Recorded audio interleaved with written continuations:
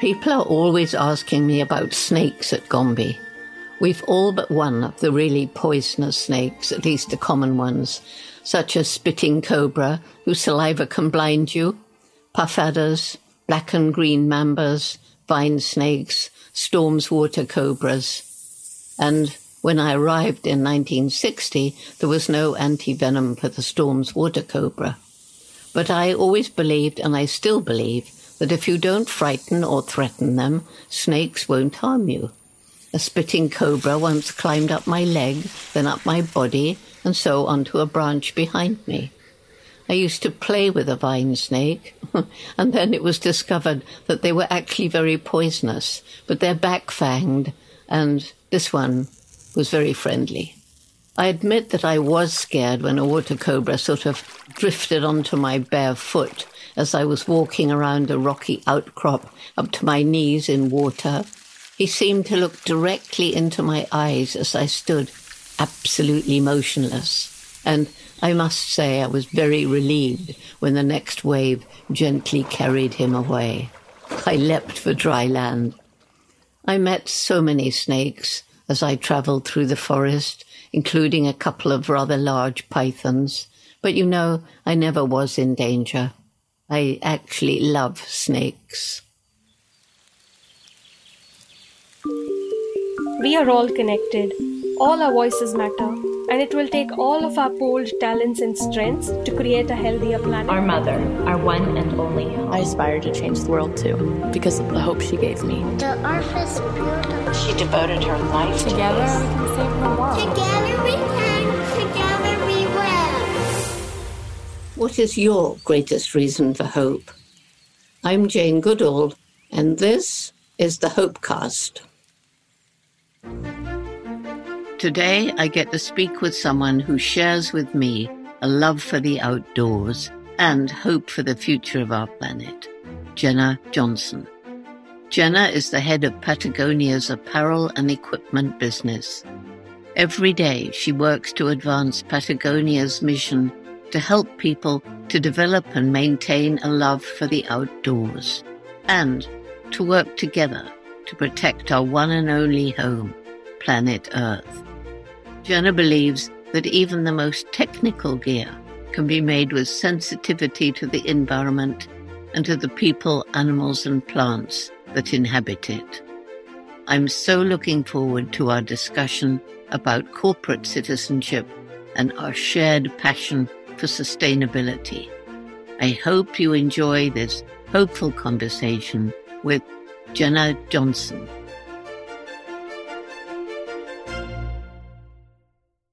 Jenna, I am very excited that you're joining us today, and I really want to welcome you to this edition of Hopecast. Thank you so much. I'm so happy to be here and really looking forward to the conversation. What was it way back when that really triggered your passion for the outdoors and for trying to help the environment? You know, I was really fortunate to spend a lot of time growing up outdoors. I moved around every couple of years when I was young, but I always had big open spaces to go into as I was growing up and places that I could allow my imagination, that beautiful imaginary world that we all live in when we're young. I would go wander around in these wild spaces and live in that imaginary world. But it was really when I went to university. I went to university in Tucson, Arizona, at the University of Arizona, and I met a group of rock climbers who ended up becoming some very good friends of mine.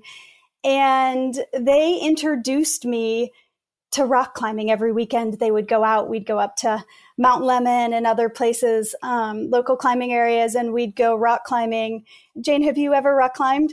No, it's not my thing at all.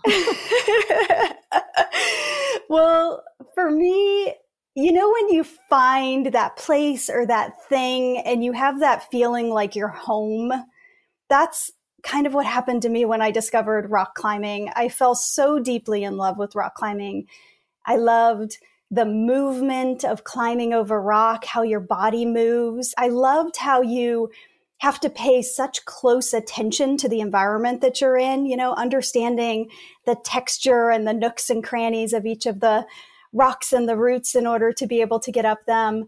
I really love the climbing community. And what climbing did for me is it sent me traveling around the world.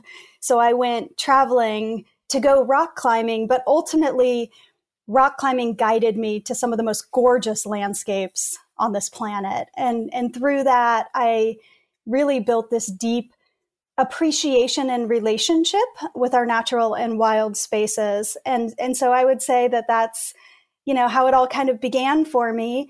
And then when I found my way to Patagonia, where I work at now, and I've been working at Patagonia for over a decade now, I started to understand the power and the relationship between taking action and standing up for these places that I had fallen in love with and that I was recreating in. And that became a whole new space for me to really think about how to live in this world and how to interact as a responsible being living on this planet. So do you still rock climb? Do your children rock climb? I do. Our whole family rock climbs. It is still a very, very big part of our world. My husband climbs very regularly, and I have a 7-year-old and a 9-year-old daughter, and both of them are just so natural and so comfortable. And anytime I see them getting antsy or frustrated, we go outside and we play, and everything falls into place. And big smiles, and they're back to their happy self again. Yeah. Would you ever go on those, what I think are utterly crazy rock climbing where there's no rope or anything and people are on a sort of sheer rock face? I mean, to me, it's crazy. Yeah. It's a little like anything in this world. When you do it on a regular basis, you understand more about the boundaries, the risks that you're taking.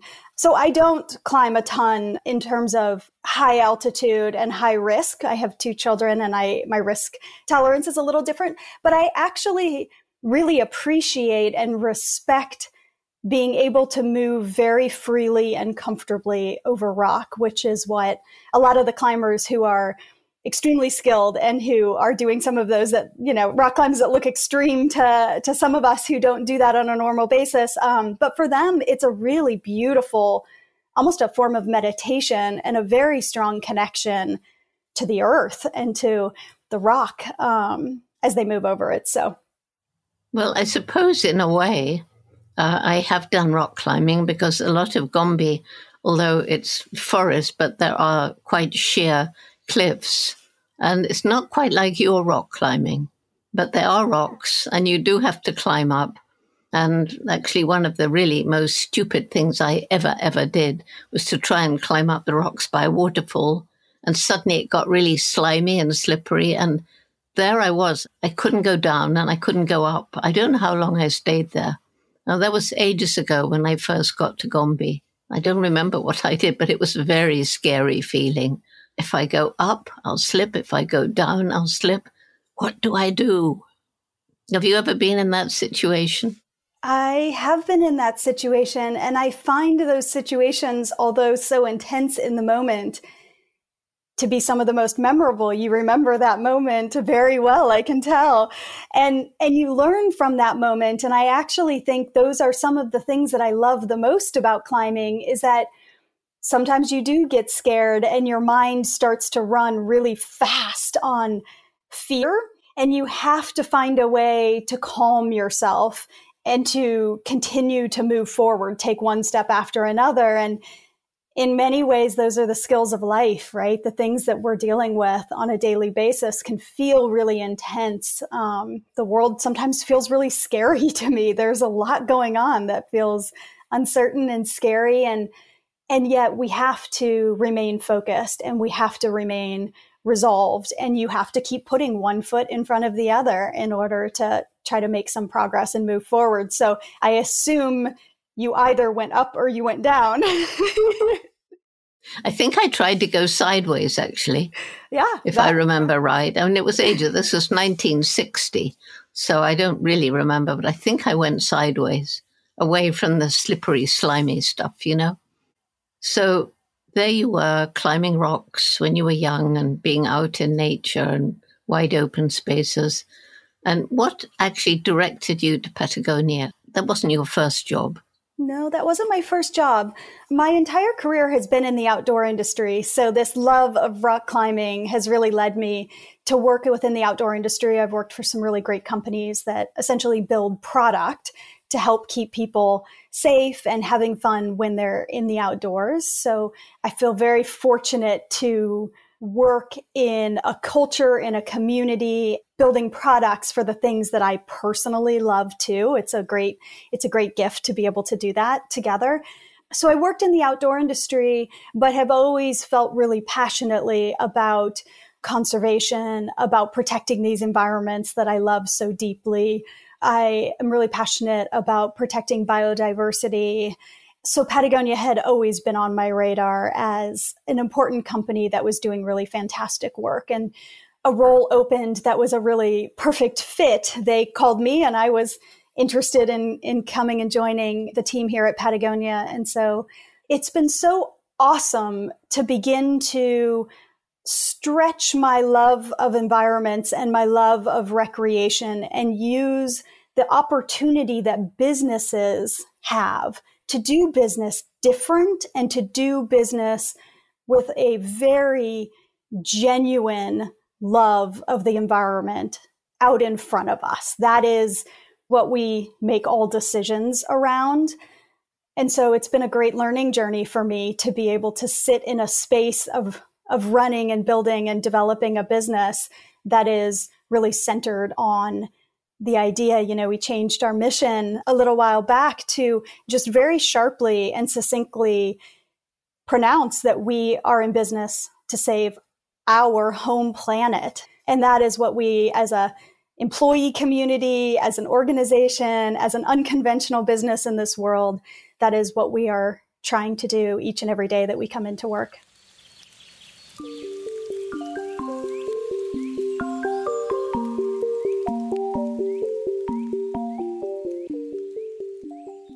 Way back when, somebody gave me a Patagonia jacket.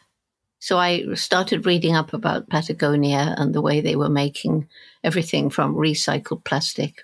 So I remember thinking how great it would be to actually talk to the people who are responsible for this company, because they were ahead of their time. Back then, and I was able to meet Yvonne Schoner, and I was invited to give a talk. I guess it was about chimpanzees at the Patagonia office. And that's how it all began. And although the people listening can't see, I'm actually wearing a Patagonia jacket you can see with the Jane Goodall Institute logo on it. And we've had this relationship with Patagonia for so many years now because the ethic of the company. Our mission, the purpose of our business is very much what we make decisions on. But I also think it's important that people understand that we are running, fortunately, a very successful and profitable business as well. And I think it goes to the heart of what's happening in the world today, specifically with customers, consumers, community members, however we want to define them, in that they are demanding that companies actually take responsibility for the impact that we all naturally have in running a business and manufacturing goods. Although a lot of the work and the decisions that we do are moral imperatives because we believe so passionately and we want to innovate and be leaders and help show others what good decision making looks like, what responsible decision looks like.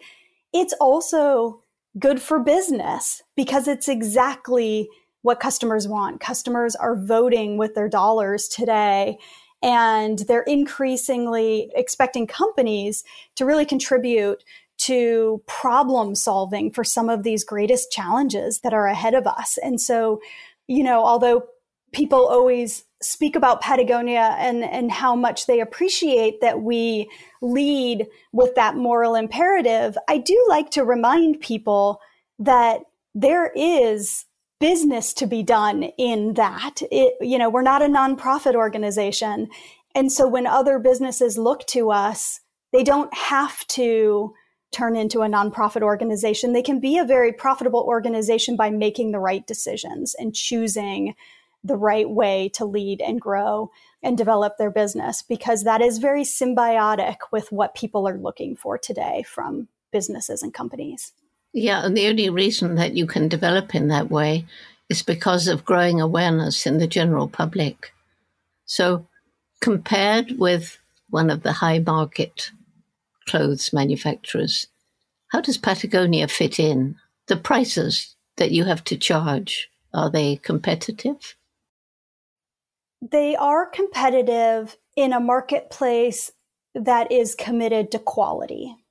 So by quality, I first and foremost mean durable product that will last and perform. I think the fact, Jane, that you're wearing a jacket that you've had for some time and that you were first introduced to the brand through product is how most people get introduced to us.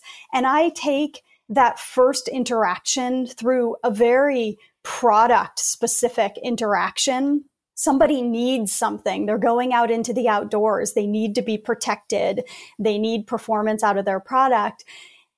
And then I want to exceed their expectations so that they love that product so much, they want to hold on to it for their entire lifetime, hopefully. And then at the end, somebody is like excited to get that product and you hand it down. It almost becomes like an heirloom, that like gets passed down and around. And that is the foundation of our business at Patagonia. And then from there, you can start to, like you said, educate, inspire, bring people into the movement, help them to understand what actions they can be taking to stand up for the things that they care about and the things that are really important for us to work together and collaborate on. You can earn people's trust and their loyalty with you in order for them to then take those steps further as you start to bring them further into what we kind of call the journey of an activist. Well, it's fascinating. As you've been talking, I'm thinking that you're up against companies who create products specifically not to last so that they can sell more. So if you're creating products that will last for a lifetime, how do you get the edge on these companies that produce rubbish? It goes to education, like you mentioned before, in all of this. And we're taking a lot of different tactics right now to help people grapple with the fact that consumption and overconsumption is really at the heart of this climate crisis that we are in, that manufacturing new products is very impactful to this planet. And as a company, we want to minimize how much new product manufacturing we're doing. And so that means making it very easy for people to repair their goods. We have the largest repair facility in North America where we do a ton of repairs so that people can keep their product for a lot longer. And we've started a worn wear program where we will take back product and then resell it. So if you want to buy used instead of new, either for price point or for environmental reasons, we've made that really easy and seamless. And you're seeing the younger generation find that to be the preferred way of finding their products today because they understand. They get that they can still get a really fantastic product used. They get, in many times, a really cool story of where it came from, what its lineage is, so to speak. And they aren't part of supporting new product manufacturing. And so we have to set up all these different ways in order to make it easy for people and interesting and inspiring for people to shift their behavior. And shifting behavior is the most difficult thing you can ask people to do. But we're seeing a lot of momentum in this area. And the more we can continue to educate, continue to let people know, and provide solutions that are easy for people to engage in, that is the direction that we have to go in order to get ourselves out of this climate predicament that we're in. So for all those companies that aren't offering that, their customers will start to migrate to places where they can have that as they see others in their community move in that direction too. And so those who kind of are looking the other way and pretending like we don't have a problem, they will be left behind. I'm quite confident of that. And they won't be part of the world that we're going to have to create in order to keep this planet livable for us. Overconsumption, buy and throw away and buy and throw away, that's something that has to stop. And you're doing that. That's one problem. But the other problem is poverty. And I think when I talk of poverty, even the garments you resell cheaper won't be affordable. And this is the huge problem. And I wonder if Patagonia can start thinking, well, this garment's been through 3 different people. Even Patagonia won't last forever. But let's give it one last life and make it really cheap. This problem of poverty is one that consumes an awful lot of my thinking, because it's a huge, huge problem. It's causing environmental destruction, people cutting down trees to get more land to grow food on. And in a city, you buy the cheapest goods. You're going to have to buy something that's really cheap that you'll have to throw away because it won't last, because you cannot afford to buy the better products. And this is a huge problem. We think about it a lot. We think about it a lot on the apparel and equipment side of the business that I work in, but we also think about it a lot in the food side of the business. We have Patagonia Provisions, which looks at food, and we are really thinking about how we systemically change agriculture and the way in which agriculture is produced in order to be able to allow everyone to have healthy food. Because we see the same dynamics that you're speaking to within the food industry as well. But on the equipment and apparel side of things, yes, that is a big part of the work that we're doing with Wornwear. And there is different price tierings, as you're speaking to, depending on how long the product has been used and what space that it's in. But we're also talking about a lot of other ways that we might be able to bring our prices down and allow people to have really great product. It's a very tricky situation when you have a supply chain that is expensive by nature. But there are a lot of ways that we're investing and doing a lot of environmental work with communities, especially marginalized communities that are most affected by the climate crisis that we're in. We're doing a lot of work around that in environmental work, in storytelling, really trying to support those communities as best we can within our product collection, but also just in the breadth of work that we do. You work at all with Native Americans? We do, yeah. And more so recently, over the last couple of years, we've really recognized how much more intention we need to have in building those relationships and lifting up those voices and allowing them to be part of our business and of our work around the environmental movement in particular. There's so many huge problems to solve, and fortunately, there are more companies moving towards finding solutions. There's an awful lot of work to do, and that's why I really concentrate on roots and shoots, because if the young people on our side, they're changing their parents and their grandparents all the time, and I'll bet you a lot of stuff that you sell to parents has been a result of their children saying, but mommy, you can't buy that. It's just not right. You want to go to a company like Patagonia, which does care about the environment. I think that really is happening, don't you? I absolutely do. The youth are so sharp. They are leading with heart, but they understand that they need to know the science, the facts, they're researching, they're being extremely conscious when they go to purchase something, whether it's food or cars or clothing. Every single decision they make, it feels so conscious. I look at them and I am so grateful for the way that they're thinking and the way that they're approaching it. And yet I feel so guilty for what we're leaving them. And also so hopeful that we can prove to them that we can come together collectively, that we can get out of this over-indexing on competition that we have at the moment, especially here in the United States. It feels like we're all in competition with each other. And yet what we need right now more than anything is to come together as a collective. One of the things that we spend a lot of time on is thinking about when Patagonia's voice can be additive to a situation. And there are a lot of times in which we can be additive, and it's important that we come in and we have a loud voice and we stand up. But it's just as important that sometimes we hang back and we support in other ways, and we let those who actually have the expertise and the experience and the background lead the conversation. You know, Patagonia doesn't need to be the leader in every single conversation. We need to work together harmoniously and allow each other to lift up where each other's expertise are, because we certainly, you know, are not experts in every issue that we may actually care about.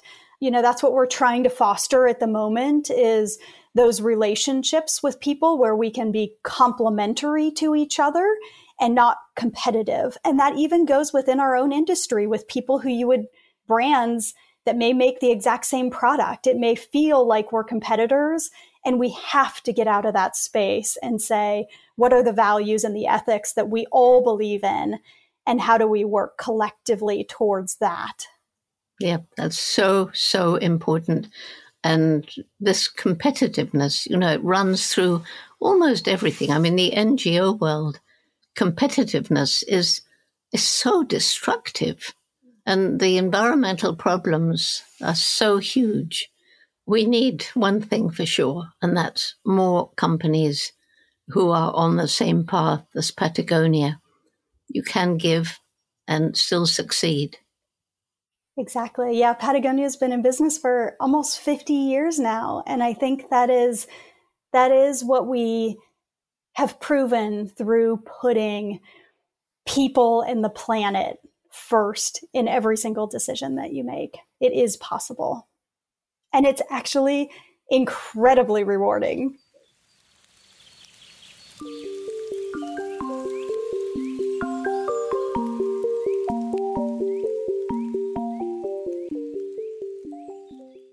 What we're striving to do at Patagonia is balance between the joy and the beauty and the stories that make us sit in that beautiful space of being alive on this absolutely gorgeous, incredible planet, and yet being able to also have the conversations with people about the hard truth and the hard reality of the situation that we're in, because we care so deeply, because we love recreating and being outdoors and breathing fresh air and walking over healthy soil and hearing sounds of all different types of species out there.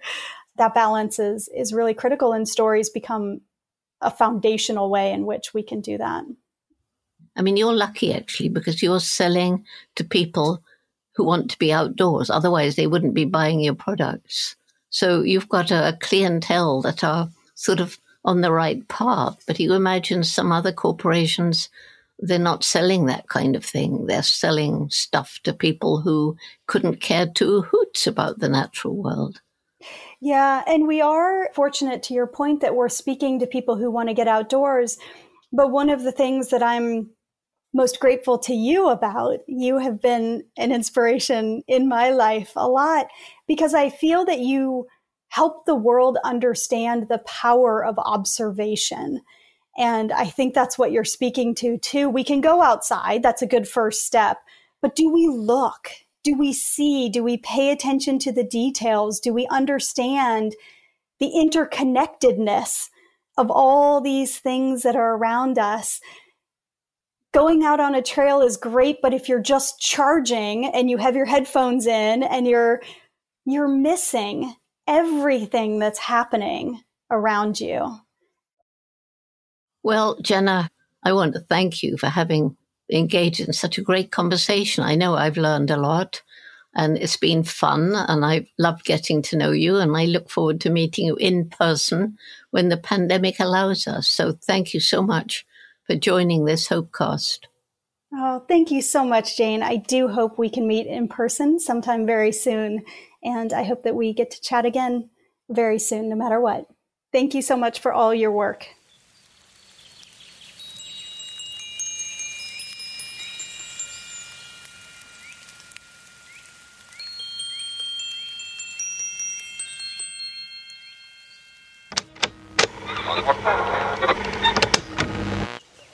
Let's imagine that we're in a forest and it's dim and green, and we're following two young chimpanzees along a trail.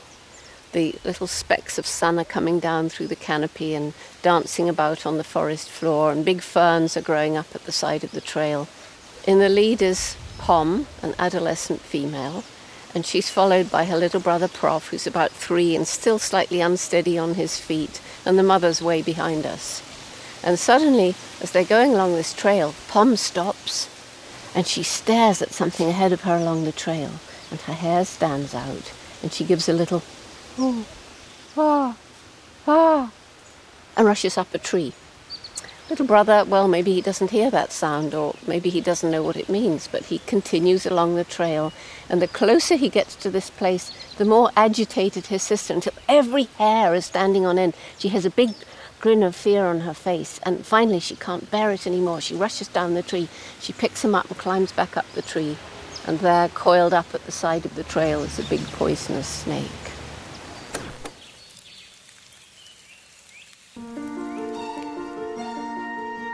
Feel hopeful and inspired to act with the Jane Goodall Hopecast by subscribing on Apple Podcasts, Spotify, Stitcher, Google Podcasts, and anywhere podcasts are found. I'm your host, Jane Goodall. The Jane Goodall Hopecast is produced by the Jane Goodall Institute. Our production partner is Frequency Media. Michelle Corey is our executive producer. Our producers are Ina Galkusha and Alana Helens. Our associate producer is Laura Boyman. And Matthew Ernest Filler is our editor and sound designer. Our music is composed and performed by Ruth Mendelssohn, with additional violin tracks from Angie Shear. Sound design and music composition for the Conservation Chorus is by Matthew Ernest Filler.